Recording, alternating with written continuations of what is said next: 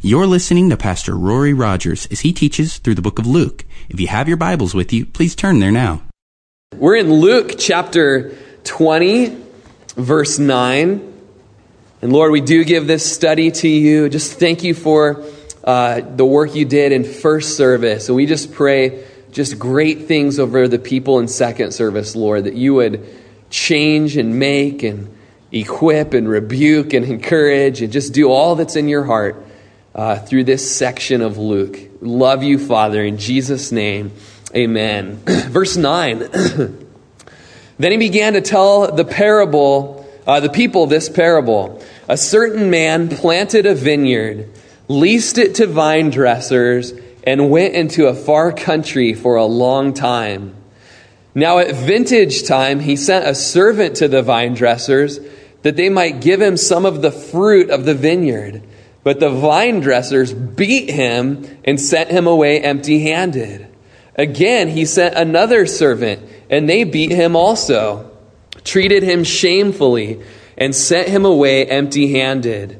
And again, he sent a third, and they wounded him also and cast him out. Then the owner of the vineyard said, "What shall I do?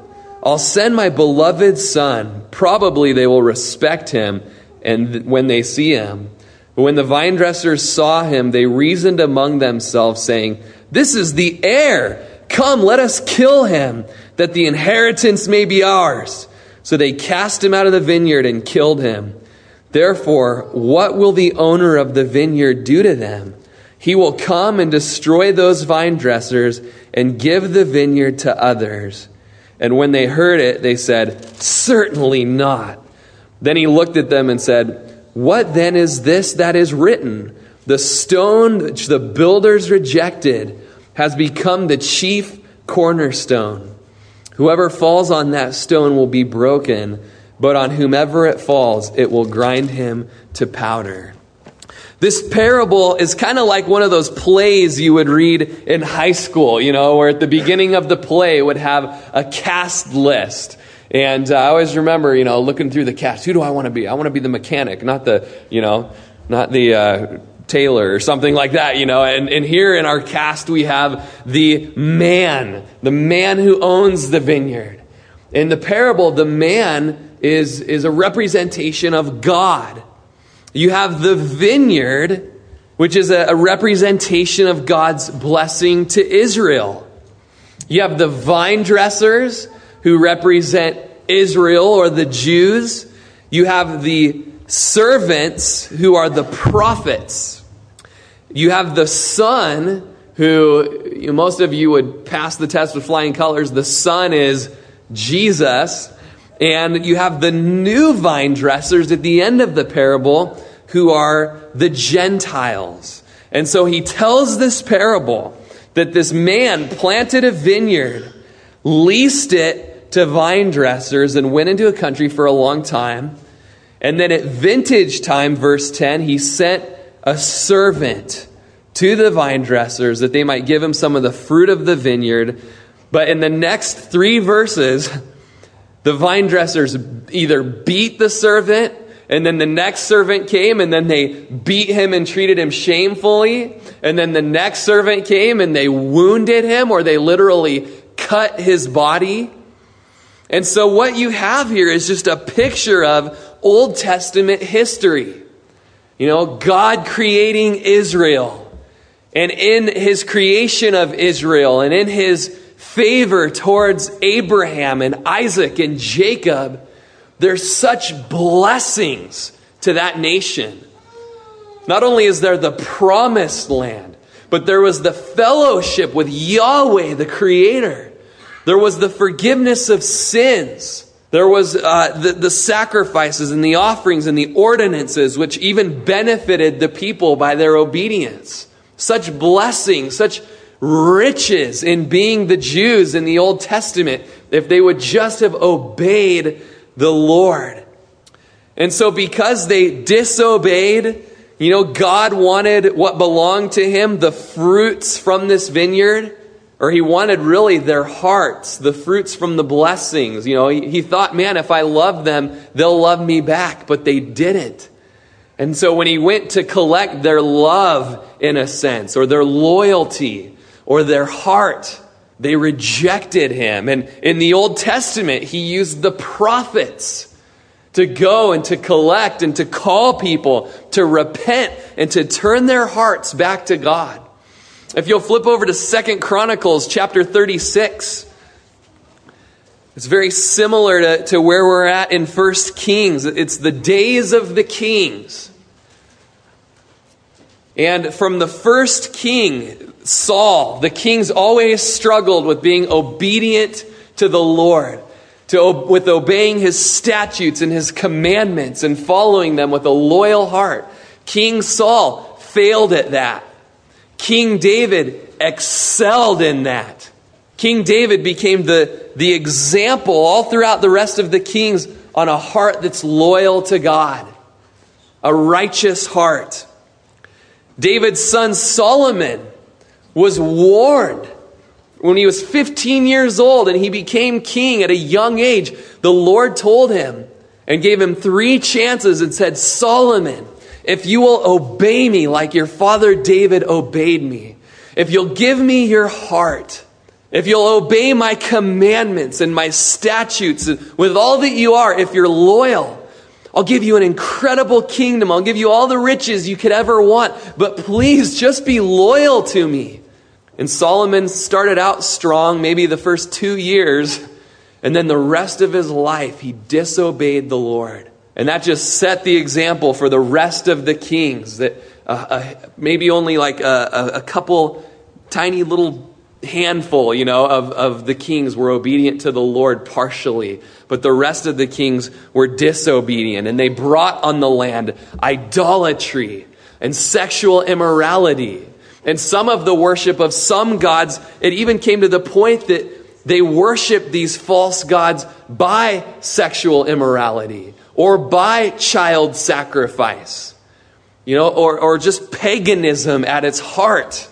And so in 2 Chronicles 36, verse 15, it says, and the Lord God of their fathers sent warnings to them by his messengers, rising up early and sending them.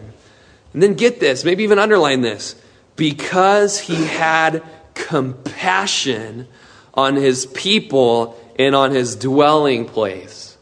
But they mocked the messengers of God, despised his words, and scoffed at his prophets until the wrath of the Lord arose against his people till there was no remedy. It started out that the people had God's favor and he was so gracious and willing to forgive if they would just confess and repent of their sins. And he sent these prophets because he loved them and he had compassion on them and he wanted to see Israel restored, but they wouldn't have it. And you guys have heard the saying, don't shoot me, I'm the messenger. Don't shoot the messenger, I'm just bringing the message. They'd shoot the messenger.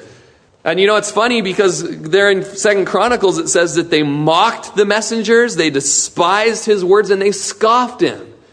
Where in Jesus' parable, they beat the messengers, they treated them shamefully, or they mocked them, and they wounded them and cut at them. And so it's just always been the case in the Old Testament and all the way up to Jesus' time, that when holy men of God would come with a message from him of repentance, the sheep would bite.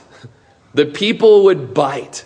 The people wouldn't hear it. And you know what? It's the same in the New Testament times. It's the same clear to in 2000, almost 10. That when men or women of God, prophets or prophetesses, if you will, when they would stand in the Word and confront people on their sin in love, or plead with people to follow wholeheartedly after God and to obey his commandments and his statutes, that the people bite back.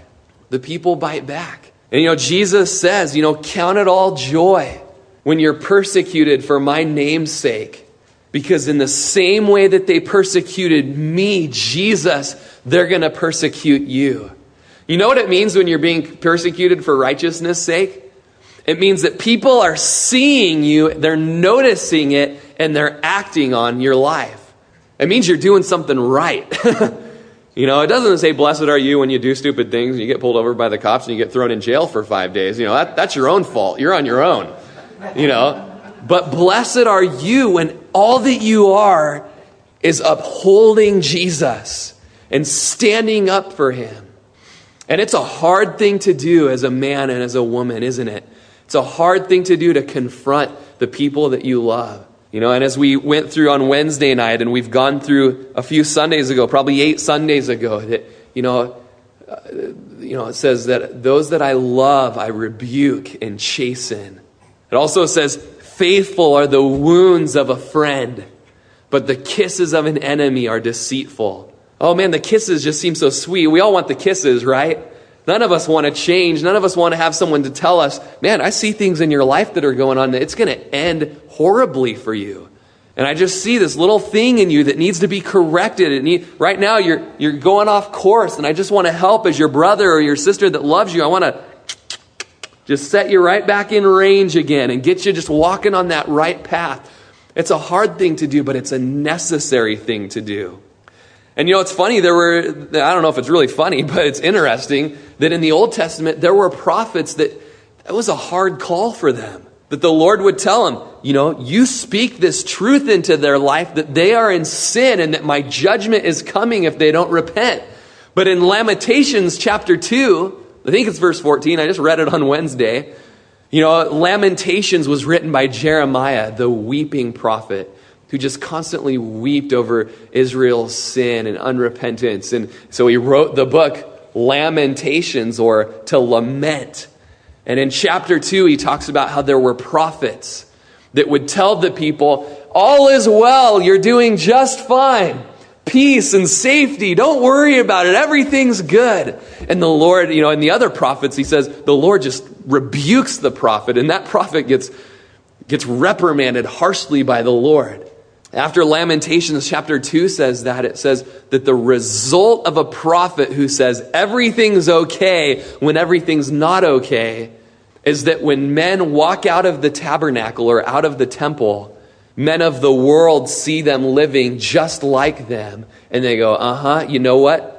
That's why I don't believe in God, or that's why I don't follow God, because those people that go into that temple and claim to be of God live exactly like I do outside of the world. So why would I want to waste my Sundays going in there and doing a whole bunch of traditions? Sit down, stand up, cross your chest, don't cross your chest, whatever. Why would I want to do that when you're living just like I do? I've got exactly what you've got.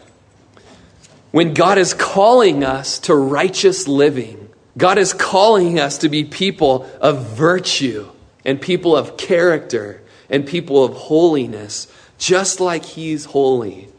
But when the prophets come and they want to see the fruit, you call yourself a Christian? Let me see the fruit of you being a Christian. You call yourself an apple tree? Let me see the apples. Because right now you're calling yourself an apple tree and I just see thorns. I don't see the fruit that you're saying that you're a fruit tree. You're not a fruit tree. You're a cactus. And so even today, examine your life. As the prophet comes to you today and says, Jesus' standards are those of holiness, and you're living in unholiness. Jesus' standard for your life is sexual purity, and you're living in sexual impurity. And the Word of God is clear that the will of God is your sanctification, that you abstain from sexual immorality, and that each one of you would learn how to possess your vessel in honor, not in passion of lust like the Gentiles who do not know God. And those who reject this saying, don't reject man, but God who's given us his Holy Spirit. 1 Thessalonians chapter 4, verses 3 through 8. That's the will of God, your sanctification. The will of God is not that you just live a happy, peachy life. That's not why he died on the cross. The will of God is that you would live for him with all your heart. Is there joy in that? Absolutely. Is there adventure in that? Heck yeah. Can I say heck from the pulpit? I don't know. You might need to rebuke me afterwards. It's a substitute word. I apologize. There's such joy. There's such adventure. But there's times when the world hates you. And there's times when you are to bring division by standing up for the truth. I have a friend right now who's a pastor in Belt, Montana, and it just came out that a third of the board rejects the counsel of the Word of God, and 2/3 of the board are standing for the Word of God. And he's just like, I don't know what to do, because if I ask the other guys to step down who don't want to stand on the Word of God, that'll cause division. And I just said, Chris, God has called you to be the shepherd of that church and to stand up for the truth. And if division comes, it's not because of you, buddy. It's because of the people who are setting the book on the ground and saying, that was for centuries ago. Society dictates differently now. Society should never dictate differently now. Our culture should always be shaped by the Bible, not vice versa. And so because you, this week maybe even, you're going to be a prophet like these guys in the parable, and you're going to go and you're going to demand to see the fruit of people's lives. It might cause division, but you know what? Jesus says, you think I came to bring peace? I didn't come to bring peace, but a sword. I came to set father against son and mother against daughter and brother against sister, because one brother is going to stand for Jesus and another is going to resist Jesus, and it's going to bring division. It's going to bring division. And you might be spit upon, and you might be mocked, and you might be beat up, and you might be scourged for standing for his name and wounded. But take joy, Jesus says, because such were the prophets who came before you. You're being likened to an awesome bunch.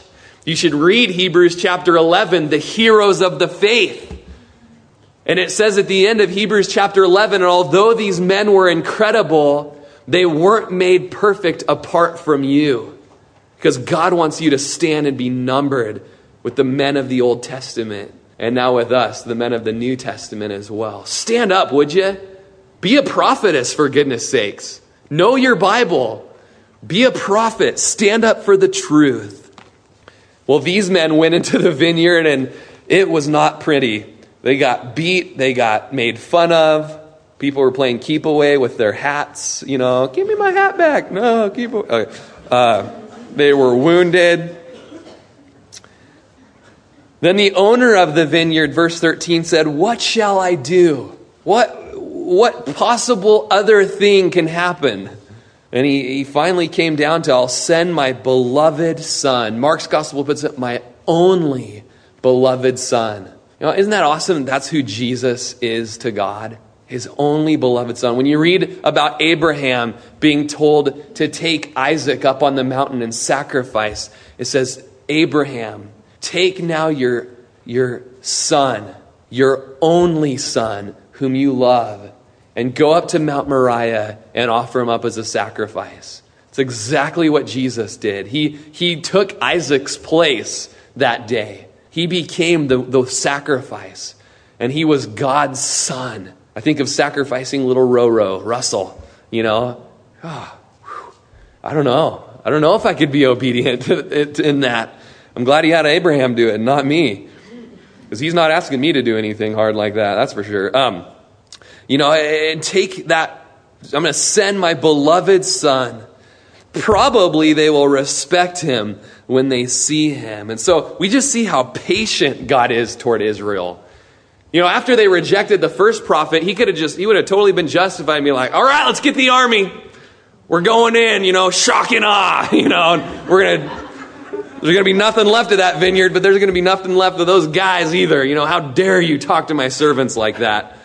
But how patient he is, prophet after prophet after prophet. Isaiah, the prophet who said, come, let us reason together. Though your sins are as scarlet, today they can be as white as snow. And tradition says that Isaiah was sawn in half by King Manasseh. You know, or Jeremiah, who tradition says he was stoned.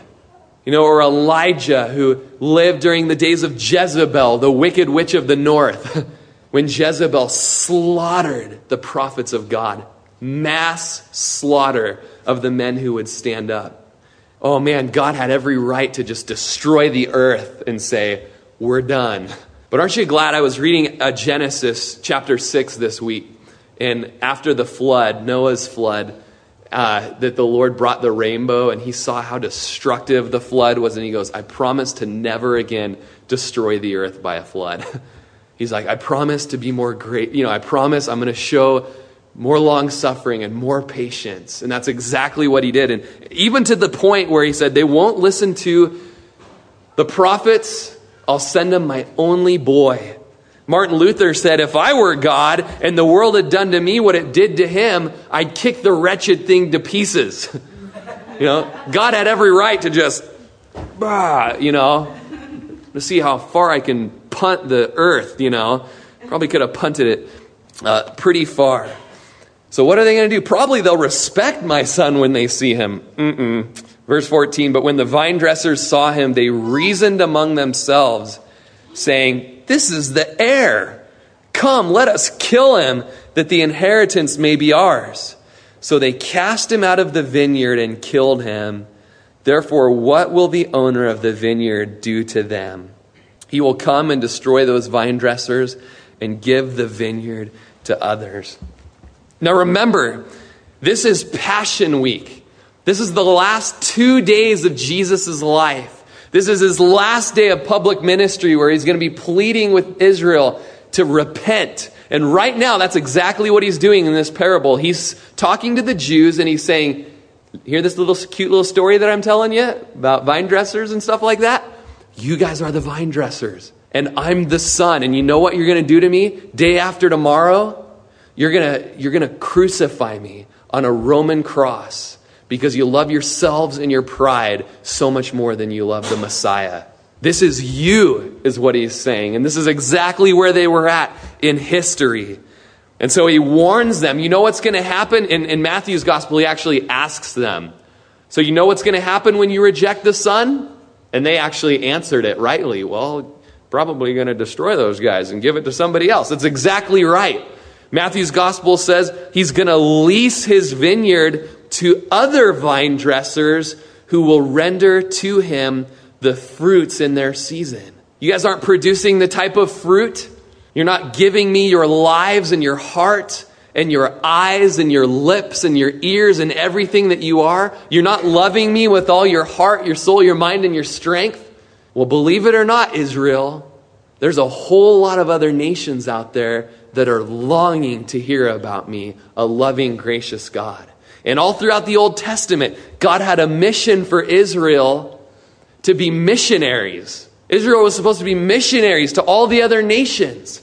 The other nations were supposed to be able to come to Israel and know God and love God. But Israel became so proud in themselves and they began to hate other nations until finally they even hated Jesus. They hated the Messiah. And so exactly what Jesus said would happen happened. When the gospel went out and started to go forth to other nations. And it says, I say to you in Matthew's gospel, the kingdom of God will be taken from you and given to a nation bearing the fruits of it. In Romans, flip over to Romans chapter 11. Romans 9, 10, and 11 are key for understanding God's heart for Israel. Romans chapter 9 talk about Israel's past. How to Israel was given the covenants and the ordinances and a relationship with God. Romans chapter 10 talks about Israel's present state of rejecting Jesus. And then Romans chapter 11 talks about the future that Israel has, that one day all Israel will be saved. And so if you look here in Romans chapter 11, verse 16, it says, and it's talking about a tree here, if the first fruit is holy, the lump is also holy. And if the root is holy, so are the branches. And if some of the branches were broken off, and you, being a wild olive tree, were grafted in among them, and with them became a partaker of the root and fatness of the olive tree, do not boast against the branches. But if you do boast, remember that you do not support the root, but the root supports you. You will say then, branches were broken off that I might be grafted in. Well said, because of unbelief they were broken off. And you stand by faith. Do not be haughty, but fear. For if God did not spare the natural branches, he may not spare you either. Therefore, consider the goodness and severity of God. On those who fell, severity, but toward you, goodness, if you continue in his goodness. Otherwise, you also will be cut off. Israel, all throughout Scripture, is called an olive tree. And it has its roots based in Jesus and God. And blessings come from them having their roots in God. But for those that no longer wanted to be associated with God and be obedient with God, their branch, they were broken off of that olive tree and cast into the fire. They rejected God. They rejected his prophets. They rejected Jesus. And so they were broken off and tossed into the fire. The amazing thing is, just like Jesus said would happen in Luke chapter 20, he gave the blessings over to a nation that didn't work for it. He gave it over to Gentiles. And so when you, and I'm assuming 99% of people in this room aren't Jewish. If you're a Gentile here today and you believe in Jesus, you've been grafted in. And I don't know a lot about horticulture. I think a lot of you could probably teach me something, but you can be grafted in to God's heart and promises for Israel. Give you an example. About a year and a half ago, my aunt had leukemia. Right now, I have two aunts that have leukemia. One's recovering of it, and one was just given 3 months to live. You can pray for my Aunt Diane. My Aunt Pam had leukemia, and my mom was her bone marrow donor for a bone marrow transplant.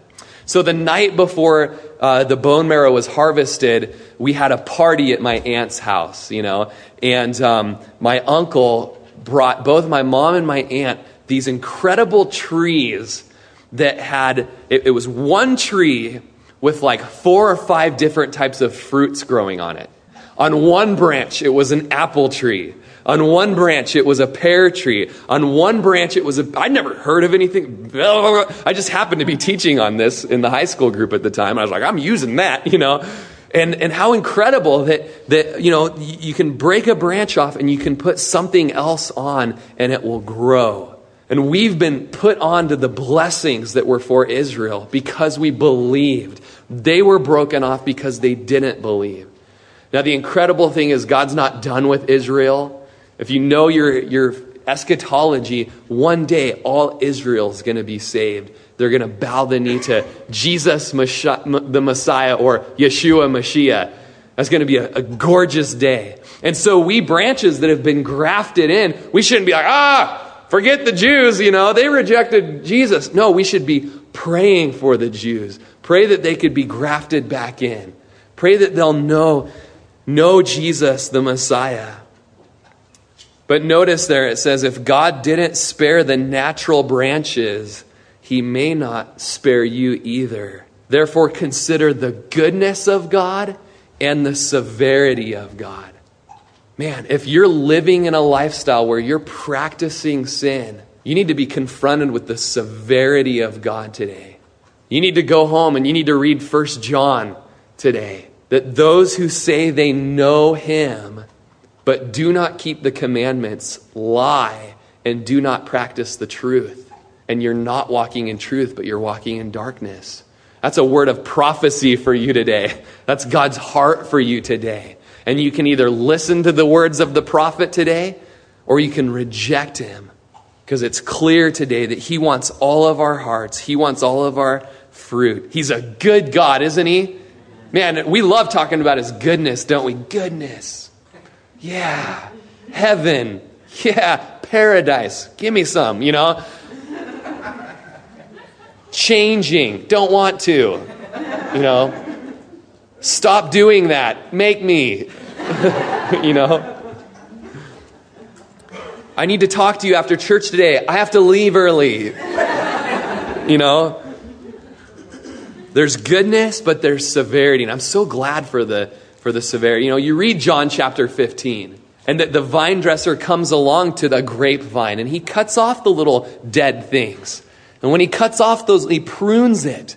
It makes that vine so much more healthy and bear so much more fruit. We all got big tumors sticking off the sides of our necks, and, we got our twin living in a pimple on our back, and it's got a vertebrae and a set of teeth. Like, remove that, I don't know if big fat Greek wedding. Sorry. Can't remember if that's a good movie to quote or not, but let's get back to the Bible, huh? Sounds good to me. And so as Jesus told this parable, the listeners were getting livid. How dare you? I know where you're going with this parable. I bet you think that I'm the vine dresser, huh? Surely you don't think I'm the son, but you are, and at the end of it, it says that he will come and destroy those vine dressers and give the vineyard to others. Verse 16, and when they heard it, they said, certainly not. They did not appreciate this parable. I am not this vine dresser, and you will not be giving this nation over to somebody else. Certainly not. That's not the God I know. And then in verse 17, then he looked at them and he said, why then is it written, the stone which the builders rejected has become the chief cornerstone? Why is it written then that you'll reject somebody important, somebody foundational, the most important part of a building, you're going to reject, and really, he's going to be made known to all to be the chief cornerstone. There's an ancient story that says when they were digging in the quarry to find all the rocks for the temple, they brought the rocks from 15 to 30 miles away. And we're not talking, got a pocket full of rocks, or whatever, pour it, dump it out. Oh, this fits perfectly in this little spot. We're talking, I've seen with my eyes, one of the foundation stones for the temple, 20 feet wide by 40 feet long. It's like 2 motorhomes put together. And they would drag these things by oxen and logs, and they'd keep stacking the logs in front of it, and get it rolling there to Jerusalem. And they brought these massive stones into where they quarried them at the quarry, so when you brought them to Jerusalem, they just fit perfectly together. No chisel was used on the making of these rocks at the temple, the Bible tells us. You can't even fit a butter knife in there. It's just perfect masonry. Well, the story is told that one day they brought the chief cornerstone there, and they brought it in with all the other stones, and it looked like nothing special, kind of was odd, and so they said, yeah, this must have been a mistake, and they just rolled it down the hill of the Temple Mount down into the brook Kidron, the Kidron Valley there. And then when they began working on the foundation and they were setting it up, they noticed, well, where's the chief cornerstone part? And they sent a message up to the quarry. We need the cornerstone. Send it down here. Breaker, breaker. We sent the cornerstone to you 2 months ago. What? Where is it? Well, we did throw one nasty looking rock. It was not what we expected it to be down in here. And they went down there and they found it overgrown with weeds. And so they picked it up and they brought it back and they set it there. And it became that fabulous piece that made the foundation perfect. All throughout the scriptures, that's what it says about Jesus, that he's that fabulous cornerstone, the rock of our foundation. 1 Corinthians tells us that Jesus is the foundation, and no other foundation can anyone lay than that which has been laid, Jesus Christ. And so he tells these guys, you're going to reject me. Zechariah chapter 14 says, but one day you're going to look on me whom you pierced, and you're going to mourn like the one who mourns for his only son dying. You've rejected me, but I'm going to be the beautiful cornerstone. And then verse 18, whoever falls on that stone will be broken, but on whomever it falls, it will grind him to powder. What beauty there is in being humble and falling down before God and saying, Lord, I don't understand everything about you, but I do know this. You're real and you're holy, and I'm not holy, and I need your holiness. And just being humble before the Lord, falling down and being broken before him. God says, I resist the proud, but I give grace to the humble. Man, I need grace daily. Daily, I'm needing pruning to happen, and I need things cut off of me. I need my wife to correct me. And she did a few times this week, and I needed it, I need people to speak the truth into my life. Daily, I need to wake up and say, Lord, search my heart. Is there any sin in it? Because if there is, I need to get rid of it. Like Hebrews tells us, daily examine yourselves to see whether you're of the faith. Daily. Is there fruits in my life that I'm really, truly believing in Jesus? Or am I a thorn bush? Lord, show me. Examine me right now. Perform your radar scan. You know, when you start hearing that, it means get rid of that sin. That's him convicting you to get rid of it. Be broken before him.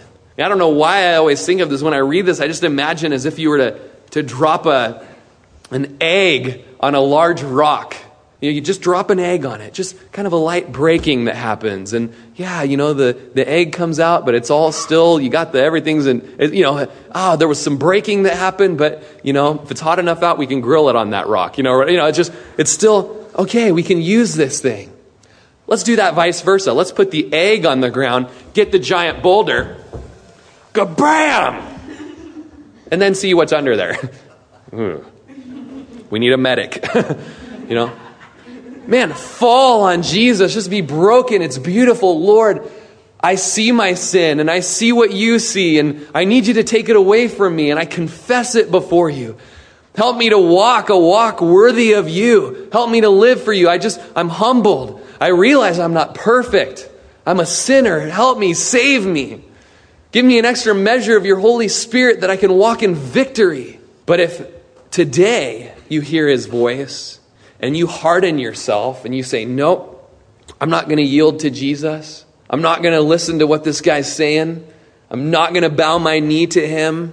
Then one day, the rock, Jesus, is going to crush you and grind you to powder. And Philippians tells us that one day, every knee will bow and every tongue will confess that Jesus Christ is the Lord. Look at your knees right now and just think, one day, these kneecaps are going to hit the dirt and confess Jesus is Lord.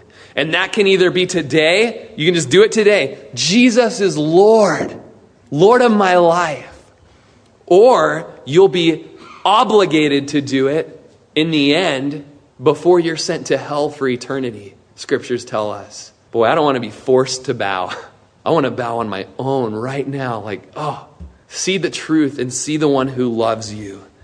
Whoever falls on the stone will be broken, but on whomever it falls, it will grind him to powder. So we're going to end there. You can set your Bibles aside and have the worship team come on forward. And Lord, today we just pray that your Holy Spirit would move in this room and soften us, Lord. All of us, Lord, soften me. Soften the elders. Soften the deacons. Soften the man who's gone to this church for so long or the newbie today. Lord, we want to soften ourselves before you. We fall on you and upon your mercies. We appeal to your tender mercies.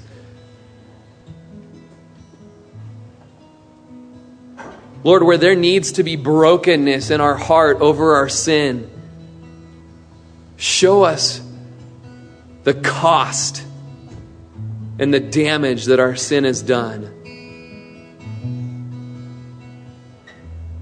Lord, for one, we know that it cost you your life. It cost you your blood, your flesh, Lord.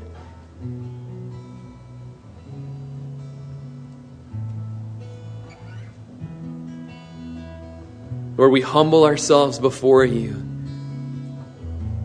We see the sin in our life, Lord, as the prophets confront us, whether it be through one of us in this church or whether it be just by reading your word in our quiet time.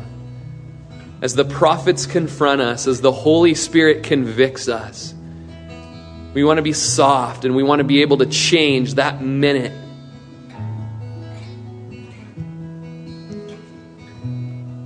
Lord, where there's sin in our life that's just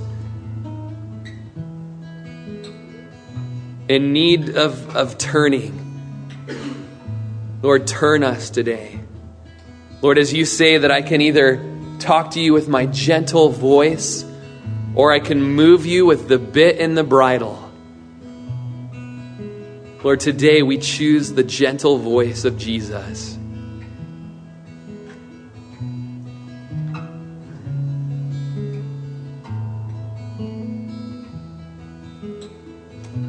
Lord, we love that you're a good God, and we see that you're a severe God. And Lord, today we appeal to your goodness.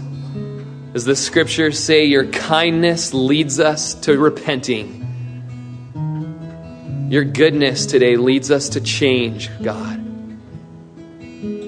And today, as we just close in this worship song, we're gonna leave standing for those that just are responding to God and saying, Lord, today I'm broken before you. Today I fall on you and ask for brokenness. And I confess all my sins before you and I ask to be cleansed. Maybe today you'll stand and it'd be the first time in your life that you've chosen Jesus as the Lord of your life. And you've asked him to take away your sins and to help you to live a life worthy of his name. And today, if today's the first time for you, you can do that today too. You can stand and say, Jesus, I fall on you and I'm broken. I don't want to be ground to powder, Lord. And so as we sing, if that's you, just go ahead and stand. And we're just going to have the elders and the leaders in the back standing. And if you need just special prayer, James tells us that if we confess our sins to one another, there's healing that takes place. And today can be just the beginning of healing for you. Lord, break us today.